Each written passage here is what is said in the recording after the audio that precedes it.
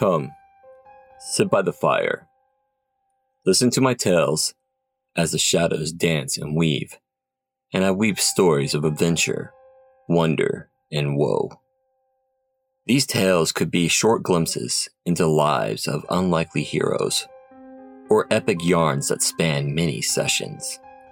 Regardless, the nights can be long and dark, but you are always welcome to join me in the light of the flames and listen.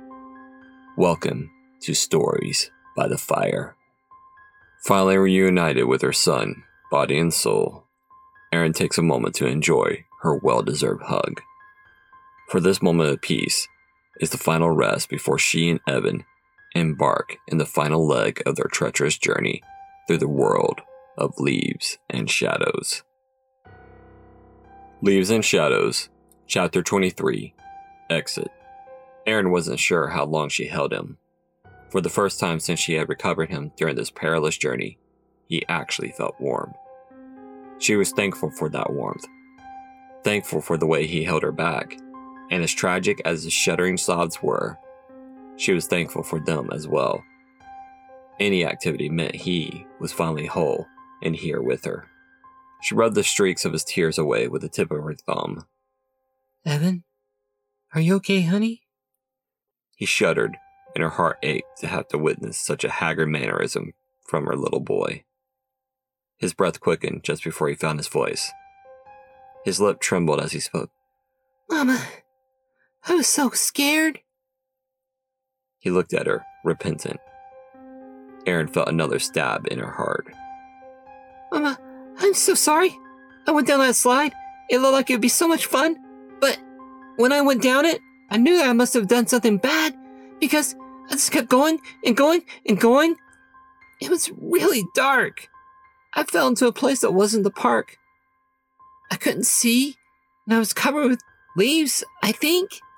I don't really know. I couldn't see them. I was so scared. I kept trying to call you, but you weren't there. Where were you, Mama? Erin shook her head. I came after you, honey, as fast as I could. He nodded.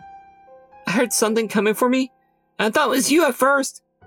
Then it talked, and I knew I was in trouble. Mama, I tried to run, but I wasn't fast enough. It was so hard to run through those stupid leaves. Then something grabbed me. Erin gasped. Evan suddenly burst into sobs. She rocked him, pulling his face into her shoulder. He remained there for a long time. Erin found her voice. It came out slow and hesitant at first, but grew in conviction as her words flowed. Twinkle, twinkle, little star, how I wonder what you are. Her voice flowed into other songs that she sung to him in their nighttime rituals. She sung Jesus Loves Me, Fleetwood Mac's Landslide, Dumbo's Baby Mine, and on and on. She sung to him until her voice ached, but she kept singing until Evan had finally stopped crying. He was looking up at her with the same loving expression he had when he watched her sing as a baby. Erin felt her heart constrict. She took a deep breath. Did it hurt you, honey? He produced another very grown-up shudder. Yes, it touched me with a hurt that felt like ice. He pointed to his chest and abdomen. I felt it inside me, right here. It was a scary touch. What happened next, baby? I don't know. I think I fell asleep or something. I woke up in this dark mirror place. I was trapped behind this glass. I tried to look around, but the other things behind the mirrors kept saying scary things to me. I tried to run away, but I was trapped in this stupid room. I didn't want to stay away from the glass because the rest of the room was so dark. I was so scared, Mama. A strange expression came over his small face. I was there so long. Then I felt like someone was hugging me. It was a lady. She hugged me like you do. He looked at her confused. I couldn't see her, and I couldn't touch her either, but I did feel her, and I wasn't scared anymore. She held me for a long time. She didn't tell me she had to go, but that you were coming for me, Mama. And she told me that she was helping you get to me. She told me to be brave and to wait for you. His face glowed as he looked up at her. I was brave, Mama, he told her proudly. Aaron smiled down at him. I know, honey. You are so brave. I'm so very proud of you. His smile broadened for a moment, then it faltered. Mama? Yes, honey. Who was that invisible lady? She answered without hesitation. That's your Grandma Marcia, Evan. She came down from heaven to help you and me here. He accepted her explanation without question. His only comment was, I like Grandma Marcia. She gives nice hugs. Yes, she does, honey. I liked her hugs, too. Mama? Yes, honey. I want to go home now. This place scares me. I know, honey. I'm ready to leave, too. But we first have to find our way out of here. Suddenly, a static-filled buzz erupted behind her, and the area was bathed in crackling red light. She stood up, clutching Evan to her, as he turned to stare up at the light source. She knew that the environment had heard her, and responded in its own unique way. The routine sign that she'd seen countless times before had never in her life held so much power and meaning as it did now. She read the sign with reverence. The 4 glowing red letters read, Exit. Below the sign stood a door frame. She approached the door carrying Evan and saw the door handle was once more there. She grabbed it and twisted the handle. It opened. She pulled the door open easily. Then she did as the sign advised. Outside the door, she immediately recognized her surrounding. She wasn't sure if it was minutes or hours later. Time seemed very hard to pin down here. Regardless, she recognized the blood-red lights of the funhouse overhang.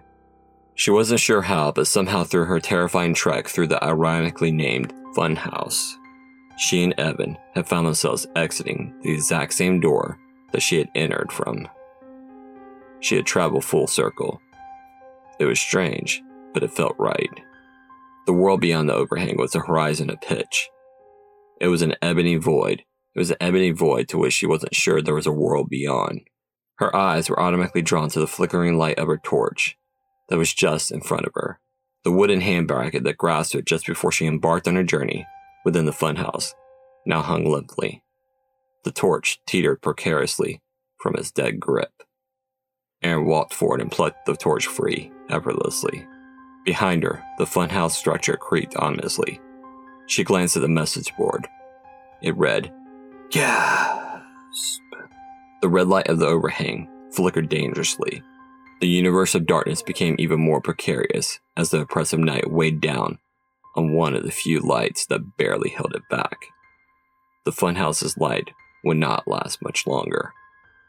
What is that, Mama? Evan asked, pointing at her hand. It's a torch, baby. Your Grandma Marcia gave it to me to protect us from the dark. He nodded and snuggled closer to her. Come on, baby, she told him. I think we need to leave this place. I don't want to go out there, Mama.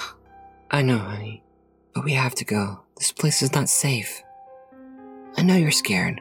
You have every right to be, but you have me here with you now, and I will do everything in my power to keep you safe. Okay? Evan nodded, then asked nervously, Where are we going now? She shook her head. I don't know. I just know that we can't stay here any longer.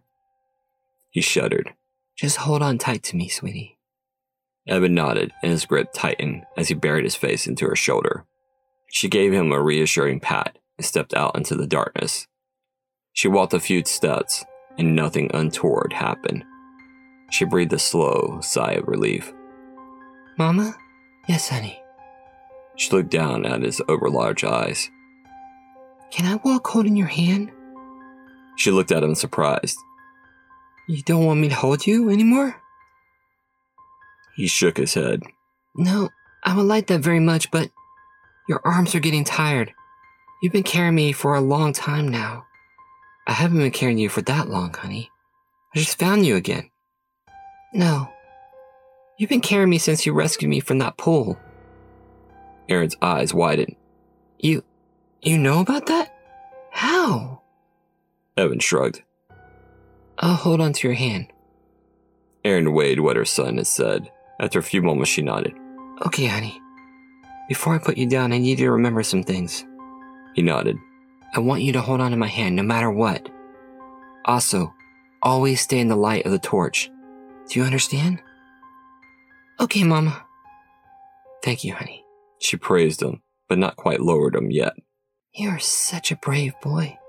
She lowered his little feet to the ground. Once they touched, he snatched her hand with his.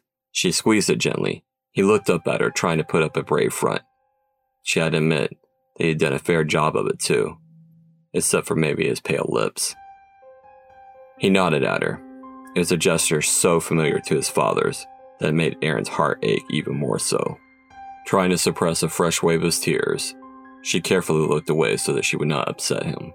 Her eyes were drawn back to the torch.